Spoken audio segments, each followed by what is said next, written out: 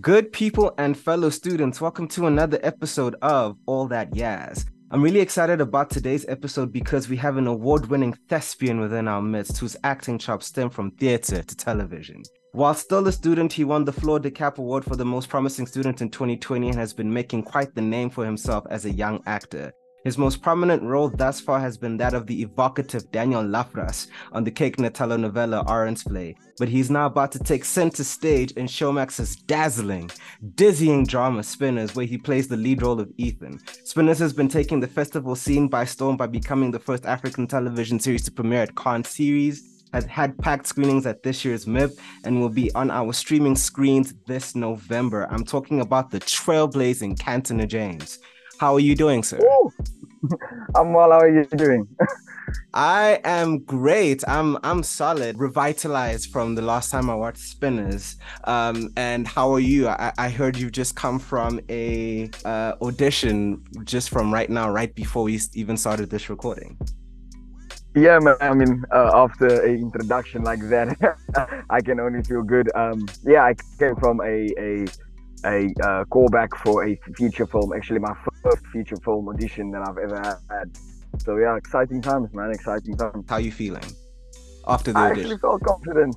I felt very confident because the roles are for love interest, and my partner and I actually we both got callbacks for the two leads. So it was nice, to go through that process with my partner, especially, having it be my first feature film audition, and I'm with her as well, so it was great to source from her because, I'm basically playing across her mentally. Yeah, so the chemistry is chemistrying is what I'm understanding. It's palpable, man. It's palpable. So I'm very curious. What is your current actual relationship with the auditioning process? Because I know with different actors, some actors hate it, some actors see auditioning as they see it as acting in and of itself, and I know a lot of actors who really love it. In my research, I was able to find an old self-tape you had posted in which you were auditioning for a character named Daniel, and you had this very lively reading partner playing Stefan, and your energy back then was palpable. You could see how much you love performing. So I just want to first of all understand your relationship with auditioning, and then after that, let me know like where your love for performing actually began. All right. Actually, it's so funny you mentioned that video. I actually had trouble sending it to the producers when I was auditioning, and they said, the best thing you can do right now is like create a YouTube channel and then post your audition video there. That makes so much sense. Ever since then, I lost my password. I can't log into that account. So now it's there for the world to see. And that was like my very, very first ever self-tape that I had. I was still in matric that year. Yeah. Grade matric or grade 11. No, actually grade 11 when I did that self-tape. Since then, I actually hate, to be honest, I hate self-tapes. I said self-tapes. I'm starting to love it now because like people don't get to meet the person, man, portraying the role. They only get to see the clip that I send in. Yeah, so they don't have an opportunity to get that engagement, the chemistry, yes. And to understand who you are. Yeah, to know what my energy is and what that energy is that I will bring to sit for different characters to feed off. But I love the audition room. Like to step inside of the audition room is everything for me. Like I feel like a boxer stepping into the ring because you're there with other actors also come in for the same role, the same sides. So what you bring is what's memorable. And yeah, it's just I love the audition room. I love the audition process. I live for it, honestly. So you're quite the competitive person, is what I'm picking up from you. You love the competition aspect. Yeah, I see. 100%. It also comes out in your cheeky expressions, like within your self-tape. There's the cheekiness that comes, and I'm like, oh, there's the competition side of this guy. Okay, so for some context, in case you hear some difference in audio quality within our guest, this man was rushing from an audition. So he was on the move whilst being within the audition, but now he is settled, he is back home, and he is with us. So I'm just going to pick up the conversation because that's how we do in these All That Yaz streets. Yeah, And he was telling me, in terms of where his love for performing actually began, whether it was within primary school, high school. So yeah, you're telling me where your actual love for performing and what actually started it. So what was that?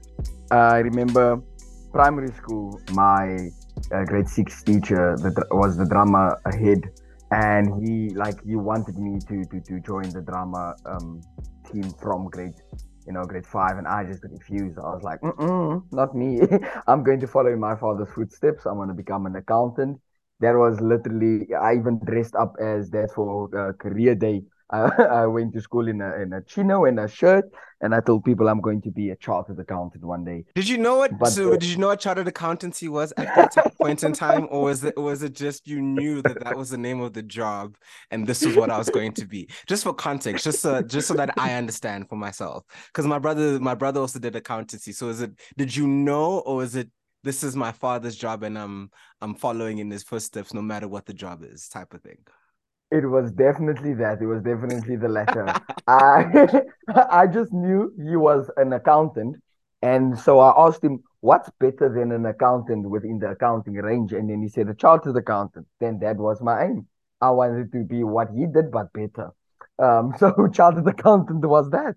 I had no idea what accounting even was until grade eight and nine, and then I realized, oh no, Like this is not it.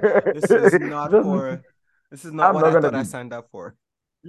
balancing people's sheets and controlling people's money, working with their money. No, no, no, I'm fine. But then in high school, I experienced a tragic family loss, and the only way I could channel that was by like writing through the point of view of my mom that I lost. And when I stepped into her shoes, it was literally therapeutic. It was therapy that I've never encountered before because I went to therapy, grade eight, grade nine, but nothing helped like a monologue, performing the monologue, Really? stepping, like really, honestly, I was a angry, not violent, but just angry within my core. I was sad, but that sadness turned to anger. And I was surrounded by, boys and the rowdy energy also just fed into the anger that I've built up. And as soon as I performed that monologue, literally it was like a wash that came over me. Like I felt way better than I ever have. It literally, I just deep dived into acting from grade nine. I wanted to just do this every single day. I worked on my pieces every single day because it also helped me with my anxiety that I had at school because I was deputy head boy in primary school. I was stopped academically.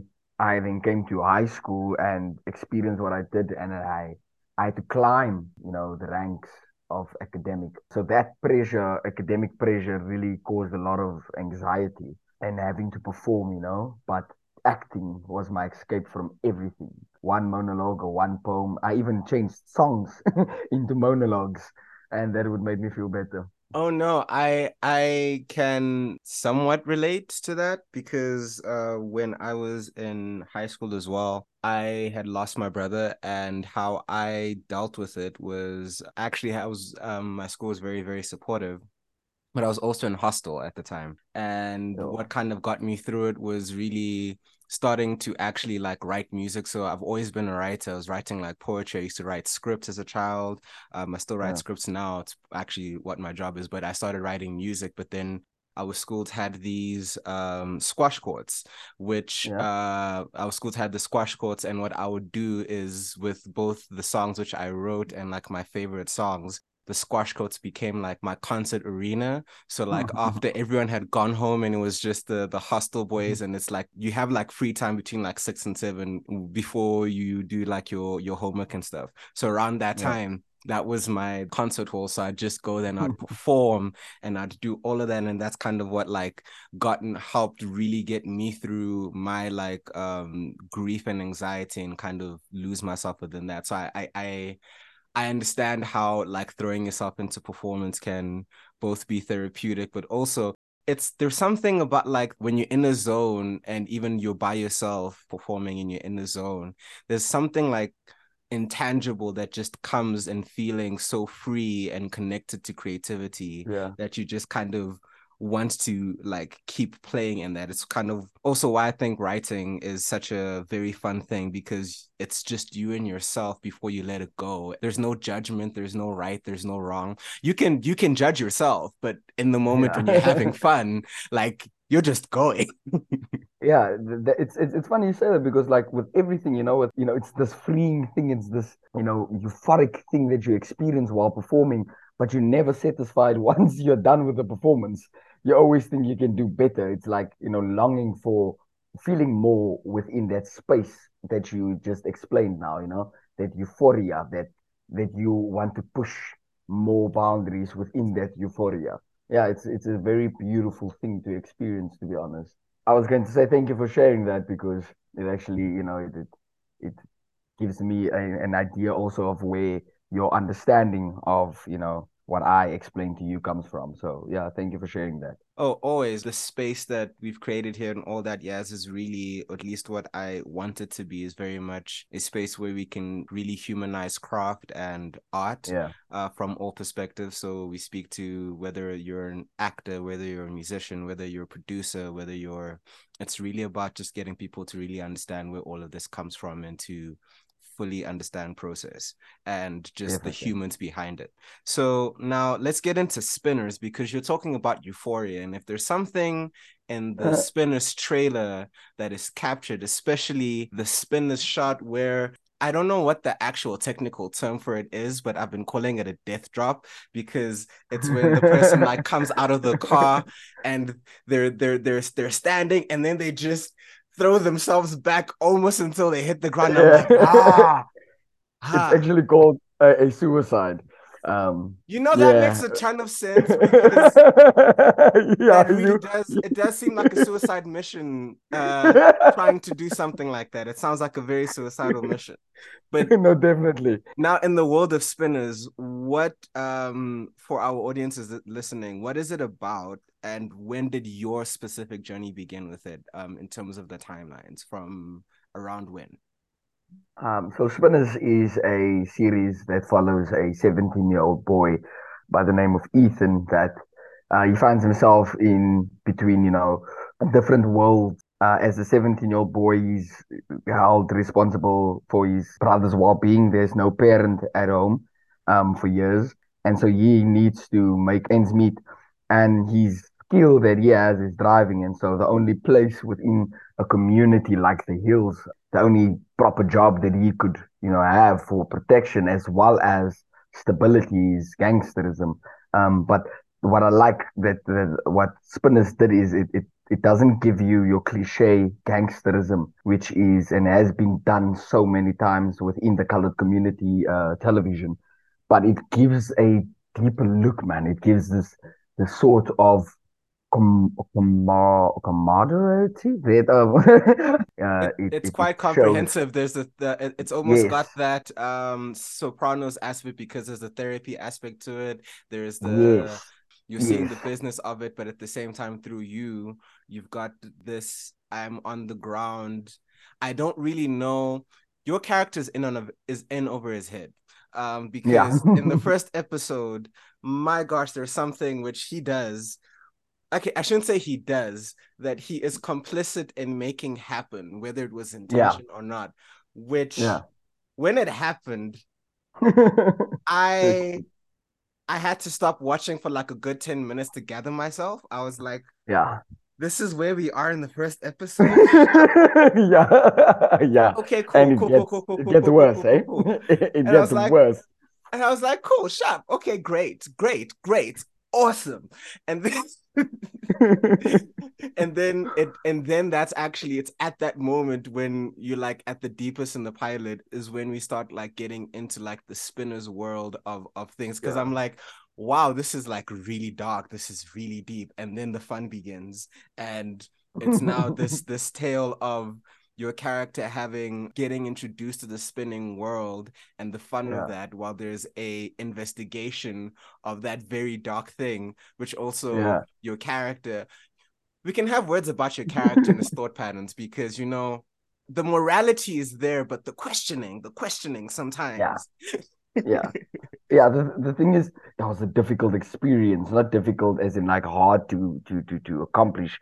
Difficult as in the amount of guilt that I carried for the 4 months of shooting is ridiculous. It's honestly ridiculous because he goes through so many things, but nothing stops, you know?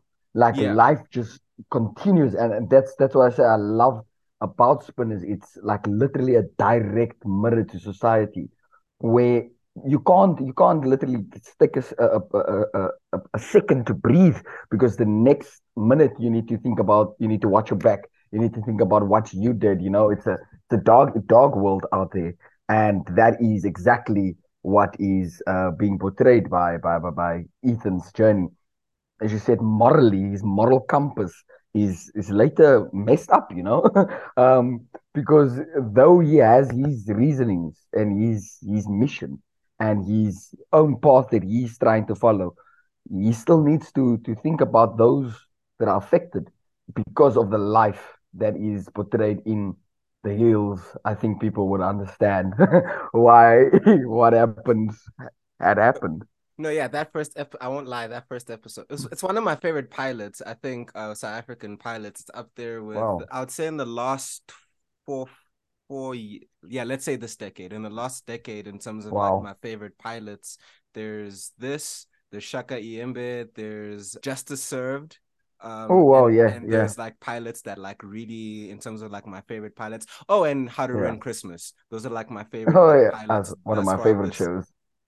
Love it to bits. But one thing you just mentioned was talking about the guilt that you had felt. So I'm curious, with regards to taking on roles like this, do you have an actual process with regards to the boundaries you set with the character, how you set them, your approach to portrayal? What does that look like? You know, like it's been a journey for me with setting boundaries between myself and characters. I started my journey with method acting, and method acting is when you totally, you know, ignore your existence and you start building a character that you believe that you are. So every emotion, every thought is processed through the character. And for years, I struggled to let go of characters and get out of character and all those things. And leading up to Spinners, I'd had a lot of advice, telling me to set boundaries between myself and characters because though my performance might be beautiful, it's still taxing on myself. Yeah, But especially even with the character you played on Orange Play, and the yes, storylines they had, he had to go through, which there are quite a few similarities, if we're being honest, in terms of like the backstory between both Daniel, Daniel and Ethan, in terms of both them being essentially at multiple stages of their lives, them being kids who have to parent themselves, and yeah. the consequences that come with being a parentless home and how that kind of works into their psyche, and No, how no, it is that they definitely. move through the world. So I had picked that up. So this is also why I'm like very curious. So you had been one from then, and then coming, you're saying coming into Spinners. Especially now mentioning Daniel. Daniel, I've been with him for 4 years, 4 to 5 years now. And the first year, I literally went totally 100% method at home and in the character. And I lost so much weight. I just went through so much turmoil in my life because it was so close to the character. But going into to Spinners, I'd like to believe I'd started my own my own form of method where I would be 80% the character and 20% limbo, but still not myself. So you Oh, I'm would intrigued by see, that. yeah. So like how I created Ethan and Daniel. So Daniel, I created him with my heart. Unfortunately, and fortunately, for the same time I got the role, I was also experiencing a lot of stuff, getting kicked out of university, that not really going so well with my father and all that. So when I started his process, I basically birthed Daniel from my heart. And there was so many things that I didn't, heal from my past that I just mixed with this character, with Daniel. With Spinners, I learned how to birth a character from pieces of my life because I mean that's the only place one can source from your life and your experience. But just I created that boundary between it's not the person, it's not the thing, it's not the actual thing, it's just the feeling that is similar. So when I started it, the limbo, the 20% of limbo is basically a blank page. If you were to meet me on anti-psychotic or anti-depression pills, it's just a dead canvas. So that was basically my process for 4 months. When you meet me on a weekend, I would still be a 17-year-old kid mentally. You could see my mannerisms. I was a 17-year-old kid. Um, Yeah. for the first time I had like, enough money to start worrying about my closet because my journey into acting was very, very centered on being stable enough for my sister, who also was left after the death of my mom. So I kind of wanted to work hard enough so I can, be stable enough for her to come to Cape Town and also see the possibilities that she can accomplish from the place that we come from. So Mm. my idea was centered on that. But when I got the role and I finally got money, I started buying myself clothes. And I kid you not, there's not an outfit that I bought then that I like right now. I hate everything I bought. I hate it. I bought You said like Ethan, then threw me in the river. he did me bad. He did me so bad. Like I have a closet full of clothes that I just feel disgusted wearing out. I'm like, look at this child. I look like a 10-year-old child, man. Um, and so uh, yeah, at the time as well, I was in a relationship, and that also just affected that relationship that I was in because I Daniel actually Ethan actually only has like one scene where he actually, cries, where you see his emotion, where he's free to show emotion. And we only shot that the fourth month. So everything that I went through, on a day-to-day basis, whether it was exhaustion from the day or like I got injured once on set as well. And I couldn't. I was in pain, but I was like, you will not cry because you will only cry once in the show. So You're saving that tear. You're saving that yeah, tear for when it counts. I, I'm telling you, it was a river stream that day. When I finally had that day, oh my God, I gave them Viola Davids. I brought I brought it that day because it was just this overwhelming amount of emotions that I did not express, stuff that I came home that I just wasn't present. Everything just flooded out of me that day.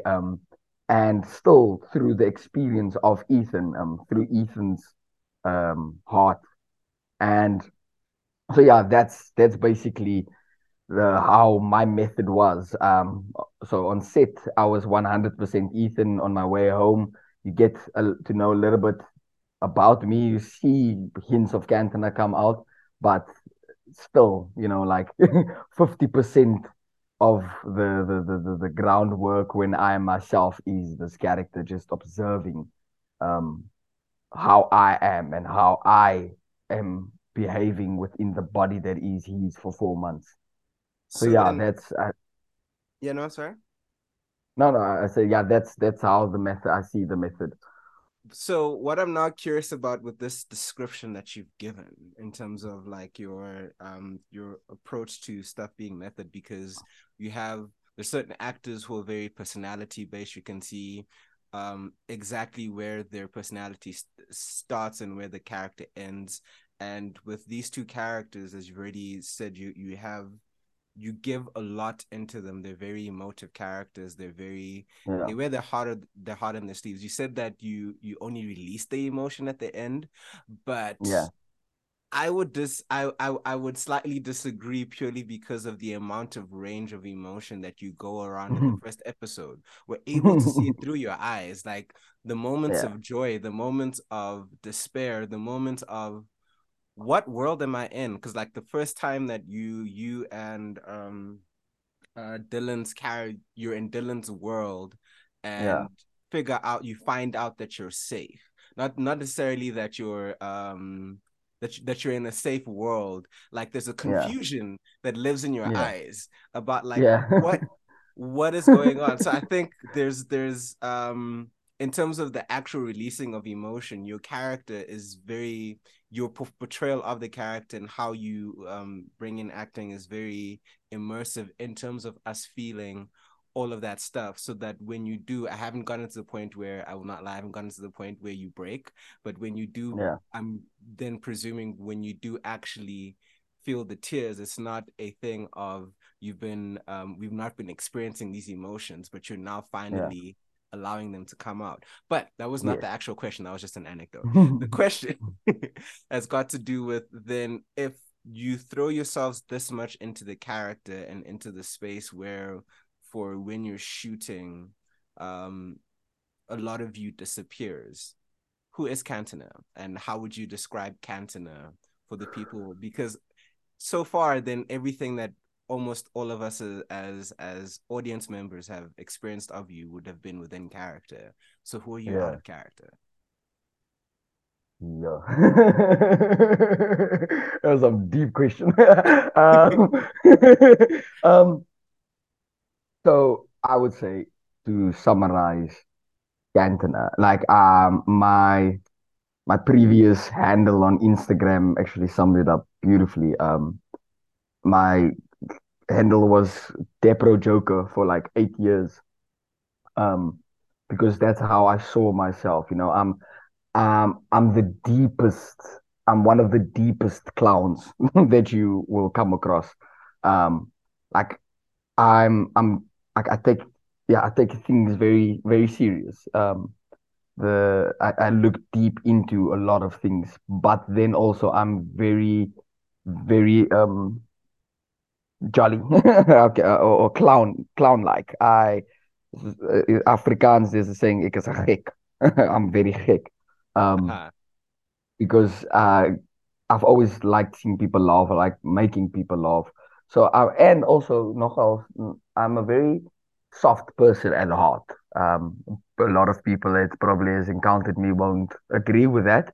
But I mean, I walk with a very tough shell around me. I need to protect my heart because of all the characters that I portray. But still, like, it's easy for anyone to come into my heart. I'm literally a soft little marshmallow. Um, so yeah, that's me. I look forward to the best in everyone that I meet. I want the best for everyone. Sometimes so annoying, because then I also reflect back on my mom's words when she told me, well, I was I think grade 6 or 5. She told me hearts like ours were not meant for this world. And I never understood it until, I got to also portray Daniel, someone who lives on the street. Just how I always felt deeper for people that just didn't have enough, people that struggle, people that bear crosses. Even though I had my own cross that I bared in life, I never really looked back at it. I never Mm. really could measure my cross up to anyone else's. I always, I always thought of what they might be experiencing. So yeah, I think that in a nutshell could, summarize who I am. And this is all just work from 2020 until now, because before 2020, I was non-existent.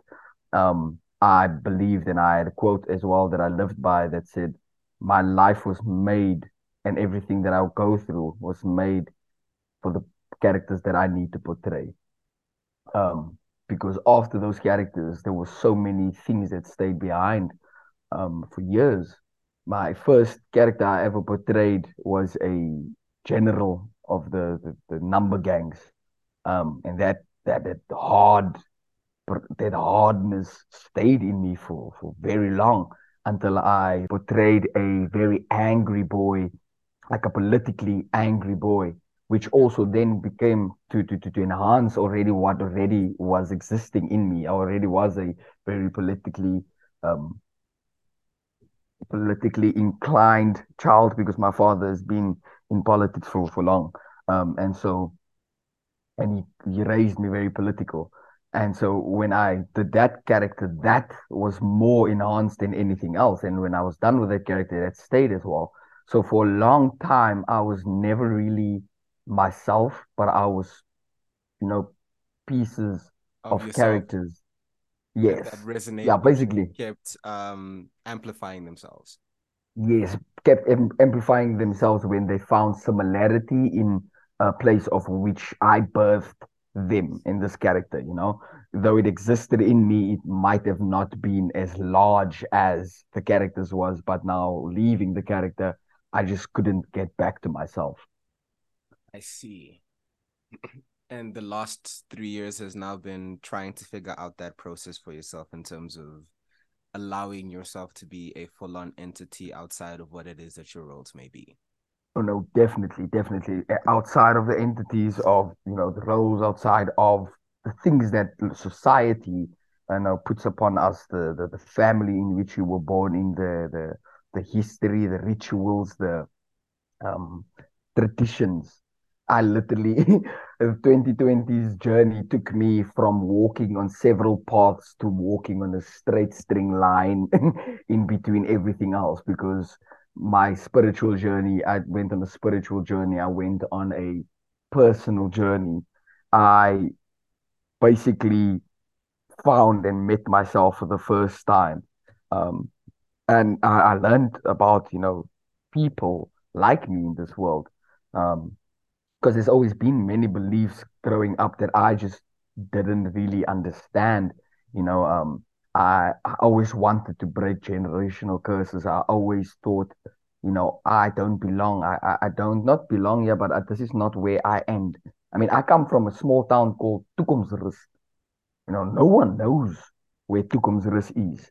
So seldom, people know where it is. I mean, it's a small town in Johannesburg, and to be known by at least a household or several households in a different city that I didn't even grow up to portray their lives, authentically for me has been just amazing.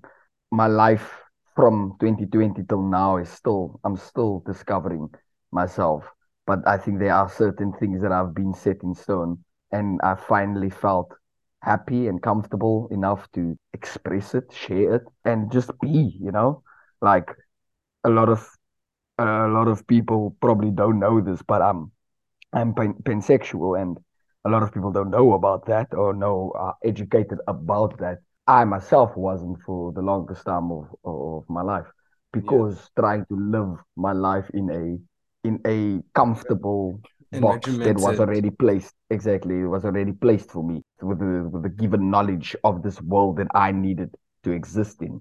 But I felt now I'm gonna break through the mental prison that I had created for myself or that was aided by the environment I found myself in. It sounds like a really beautiful and vulnerable journey to go through, and you're still actually going through it Yeah. as you're speaking, because we're both in our 20s. 20s, the 20s are a very interesting is the right word because I don't know. I don't want to use a positive or a negative word Oh, negative. because Yeah. it's Yeah. both.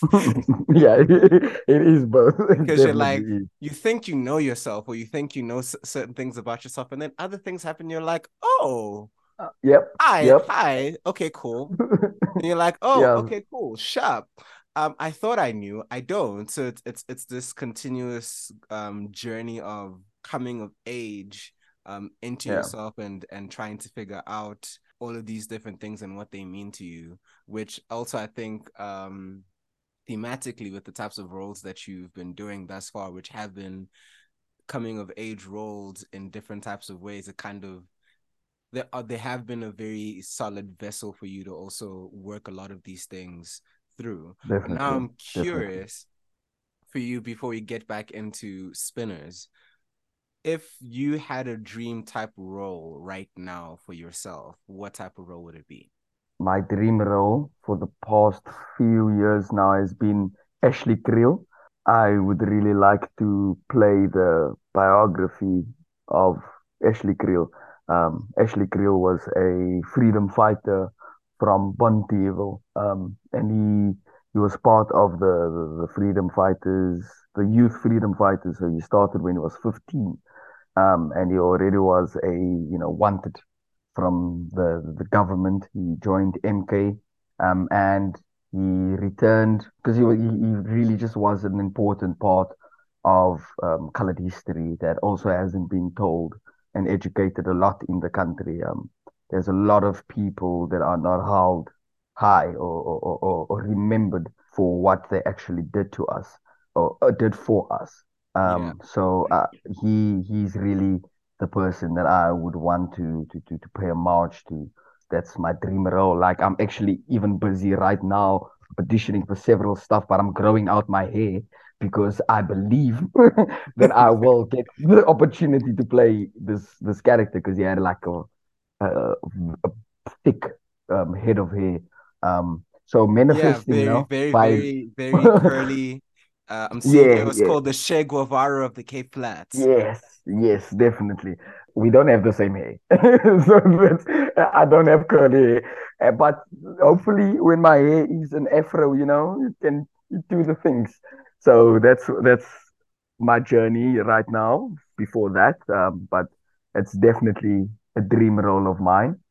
But before I do that or after I do that, I really want to play a bad guy. Yo, so bad. I want to be hated by many. Why? Why do you want that? I'm very curious. Because of what I have inside me. A lot of people gravitate to the characters I portray because I have a lot of love within them and a lot of vulnerability within them.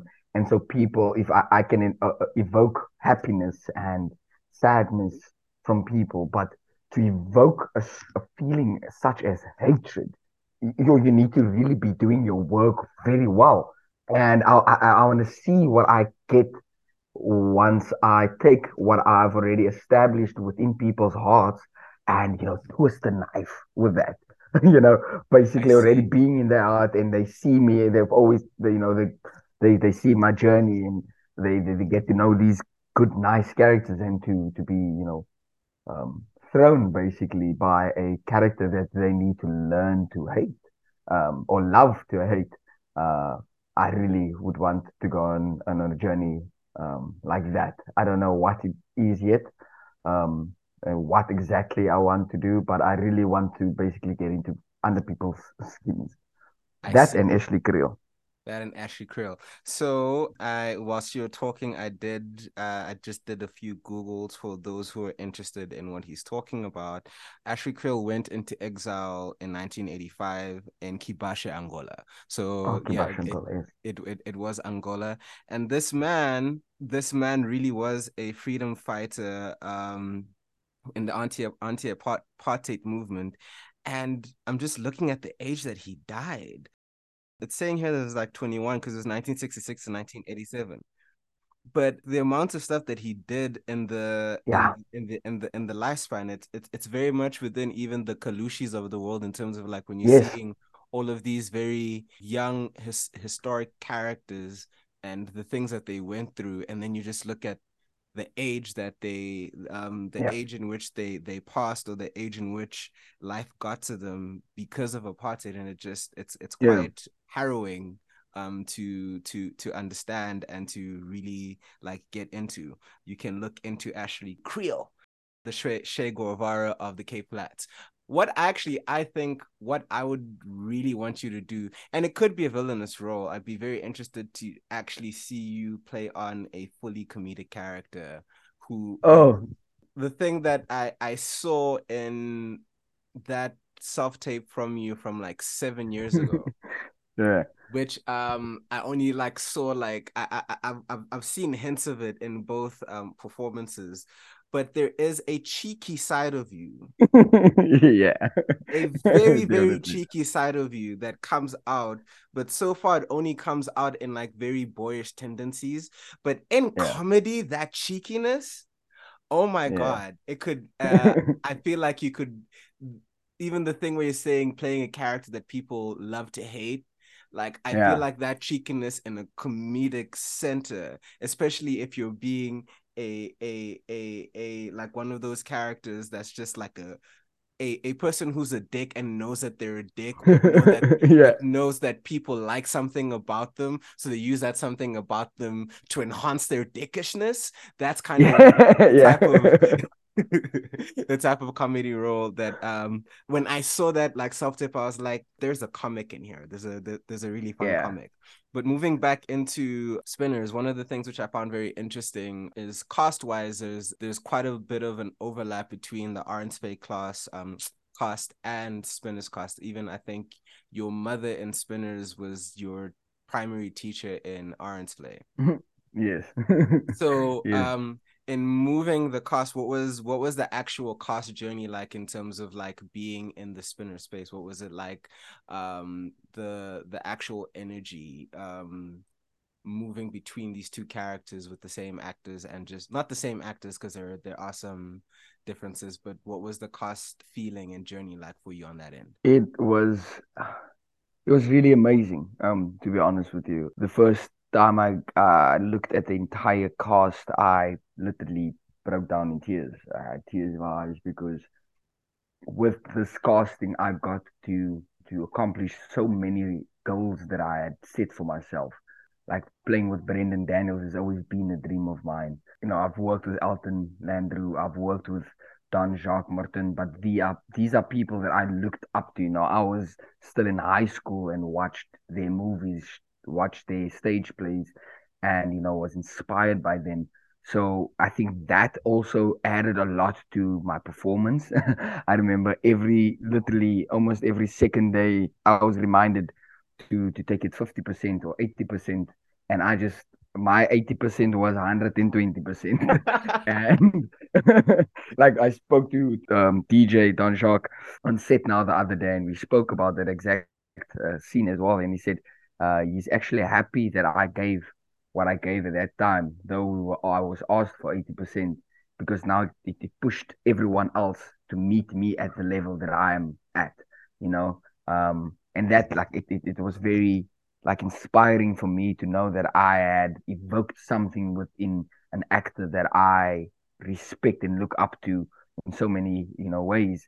To evoke something within them to play with me, that for me was amazing. And then being with these great giants in the industry, and then coming back to all of us, the young ones who are all, trendsetters and trailblazers. I mean, to be with Dylan Winvogel, I literally found a brother on set. We became so close, because we already had known about each other. We already met each other. We already had like a friendship Yeah. before Spinners, but like after Spinners, it's like skyrocket. That's my man. I This is my love man. Dylan. I love I Dylan know, same. so much. Like he's Yeah, my favorite part of Blood and Water, bar none. I just same. love the way he plays characters can sometimes Oh, be very understated, but at the same yeah, time, the understatedness doesn't come at the gulf of you feeling the emotion of what his character is yeah, meant to do. So, and then he just like at random times he'll just use moments to just go over, usually for comedic effect, but like yeah, his understanding of like humanity and how he brings warmth into his characters for me is yeah. something which is really I really love witnessing it. So like every time I kind of get to see more of him, I'm like, oh, I'm such a fan. No, definitely, Of both you definitely. and like I could stand over Dylan in his performances for quite Yeah, a bit. he's definitely one of the best human beings I've encountered in my life. Like, and not just performance, but human beings. He has a heart and soul of gold, and literally, it's his aura extends miles from where he stands. And I'm just, so glad that we could create the relationship that we have. As well as like Chelsea Thomas, we came a long path from actually playing love interests on Aaron's Flay to playing love interests on spinners, which was already so different because where Daniel was at the time he met Chelsea's character Angel is very different from where Ethan is, where he meets Amber in Yeah, Spinners, and also the portrayals of both characters made the chemistry feel new. It was very beautiful playing with her again and getting to show that range with her because it was beautiful that it was a challenge actually for us because now we already have an established relationship that people who know us know. And so we needed to play away from anything that has been done before. and to give Um, something new so people know that yes, these two characters are not the same as are those. not the same. Yeah, Yeah, because people can seldom, often just link back to the everyday soapy that they watch. I mean, people really live into these soapies and they don't really. I mean, they call us the character names. They believe that we are the yes, characters it's in. part of the magic of I shouldn't say magic, but it's part of what the being part of a telenovela and a drama Yes, and is so because we watch you every day. It kind of feels like you're mm, part of our lives. So detaching yes, you from because there are people who still call no matter what character, like if you've been a big soap, the name yeah, of your character is not it's your name is your character's name. It's not you. Cantona doesn't exist. It's Jay. It's whatever yeah, your character is. Because I've also yeah. experienced that with a lot of my friends, even like with my mom. Actually, because my mom also used to act, but even right now, actually, she's not used to act. She is an actress herself. But if you were to look at my brother's what he saved my mom as, it's the name of the character she played on Isidingo 15 years ago. Not mom, it's Betty. Betty was the name of the character that my mom played, and on his phone, it's the name of he saved my mom as Betty because that's what she played on Isidengo. So I get that that feeling. But now, how much did you know about spinning before coming into spinners? I knew about spinning, the world of spinning as well. I mean, I think most coloreds do know who grew up in a colored community know about spinning, colored and black communities because it's very thriving in Soweto as well. Because coming from Joburg, I only knew about it thriving in Soweto and most of the other communities. But unfortunately, it was not something that I was allowed to attend. My dad did not want me there. He said, no, no, no. There's no watching spinning. So I think I've only been to one spinning event in my life before spinners, and that was because I did not tell him that that's where I will be going. You were like, no, I'm going. No, No. we're doing study homework. We're studying. We're studying. The amount of times I lied about study. um, but But yeah, yours, yeah. yeah. No. Go on. We people also used to do it on the corner. My brother-in-law, my sister's fiance, he has a kusheshe, and so on days that he's feeling jolly, he will spin the car on the corner. So it's literally part of our DNA, I would say. So, coming into playing this role and just coming into the world, what surprised you the most now that you were fully within the world of spinning? How difficult it actually is, um, because the pre-production, I had the opportunity to spin one of the cars, um, and I got one take, like he showed me once, like Uh-huh. while I was sitting next to him, And then he got out and said, "Okay, your turn." And I was like, "What? How am I going to do this?" But when I did it, oh, I kid you not, it was the best 3 minutes of my life. It felt amazing, but I could also realize how difficult it is because it's very concentrated work and very timely things that you had to do. It's amazing, it's lovely, but then when it comes to having to do the same thing again and again, I would not be able to do that. Not, no, no. I literally, because So you you're like, don't know where the car will go. yeah. So you're saying freestyle, you can do that, but the technical, Yeah, because I've not fully experienced spinning in a cultural setting.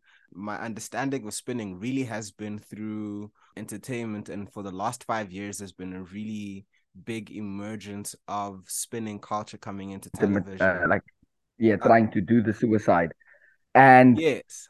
Oh wait, posing for, were you yeah, talking there? Were you talking that entire time? yes. Did I cut out? Yes, I did not hear anything you said. So What was the last thing? the last thing I heard was you speaking about after I said the technical versus freestyle. Did you hear me say that? Yes, yes, I did. So anything you said after that, I didn't hear at all. All right. I actually don't really remember. I just went on about um how difficult it actually is to do um stunts within spinning, because that is what I realized during shooting, that though freestyle is fun, and I felt it was 60% easy to do in my regard, but when you have to do stunts and suicides, that is very, very difficult, very, very difficult. I see. So, so you hadn't heard what I said because then we were both No. talking at the same time. So I was Yeah. like, I haven't experienced spinning properly culturally. I think I've only seen spinning live once, but so far my entire like understanding of spinning has been through television, and it feels like over the last 5 years has been this general growing of coverage of spinning culture, whether it's through shows like ETV, so you think you can spin, or the documentary that came from the same production company afterwards, which really brings you into the world of spinning. And like, because with So You Think You Can Spin, they had like these challenges where, for example, they had like four energy cans, like Red Bull, or I don't remember what the actual energy cans was, but some of the actual challenges was to spin continuously, spin donuts around Yeah. four cans, and make sure that you never hit them, or doing all of those suicides and stuff. And even Yeah. like this year, there was an EVOD movie called not just actually Clever-ish, and the entire premise of it, the world that it's set around, is around spinning in Pretoria North. So like I feel I'm finding it very fascinating trying to like understand and see more of this come alive. And with Spinners, the Showmax series, I'm now seeing the colored side of it, because I'm not necessarily, you've seen them in the competitions, but this was not the first time I've seen it being centered in a colored world. And Yeah. yeah, it's quite beautiful to witness. The sequences themselves are quite thrilling, in that they give you some respite from the very deep drama that we're then thrown into. Actually, I think so far, because I think I'm 3 episodes in, my favorite spinning sequence is, and it's also a comedy moment. It's you spinning the life out of the security guard, Oh, um, yes. as you're trying to create a diversion. That Yeah. was because of just the amount of fun that you're having with it. It's not the most of actually, of all the sequences, it's the least technically like dazzling, Yes. but Yeah. it's the one where your character thus far that I've seen the most has the most fun in like showing, I know what I'm doing, Yeah. and I'm gonna make a fool out of you Yeah. for as long as I Yeah. can do. Yeah. So There's a sort of yeah. confidence that goes with it as well. You need to be very confident in what you do. So the cheekiness is, yeah, it was very fun to do that scene as well. So with all of the very big and, in my opinion, very deserved hype that Spinners has been getting, what has been your favorite moment in the reception of the show thus far before it goes out into the public? I would definitely say the premiere, the South African premiere at Silver Skerm Feast, because to have South Africans watch it and be moved, to have our community, people from our communities see it was just beautiful. Because like my father came down from Johannesburg to watch it as well. My partner's parents pulled through as well because my partner, actually current partner, we met on Spinners as well. She plays Diane, the girl in episode 2. To just have experienced that with, with her, with all the cast members, the crew, was that for me was the most beautiful. I mean, it even topped going to Cannes for me. Having it premiere in South Africa with the entire team that created it. So what are you most excited for people to see about Spinners?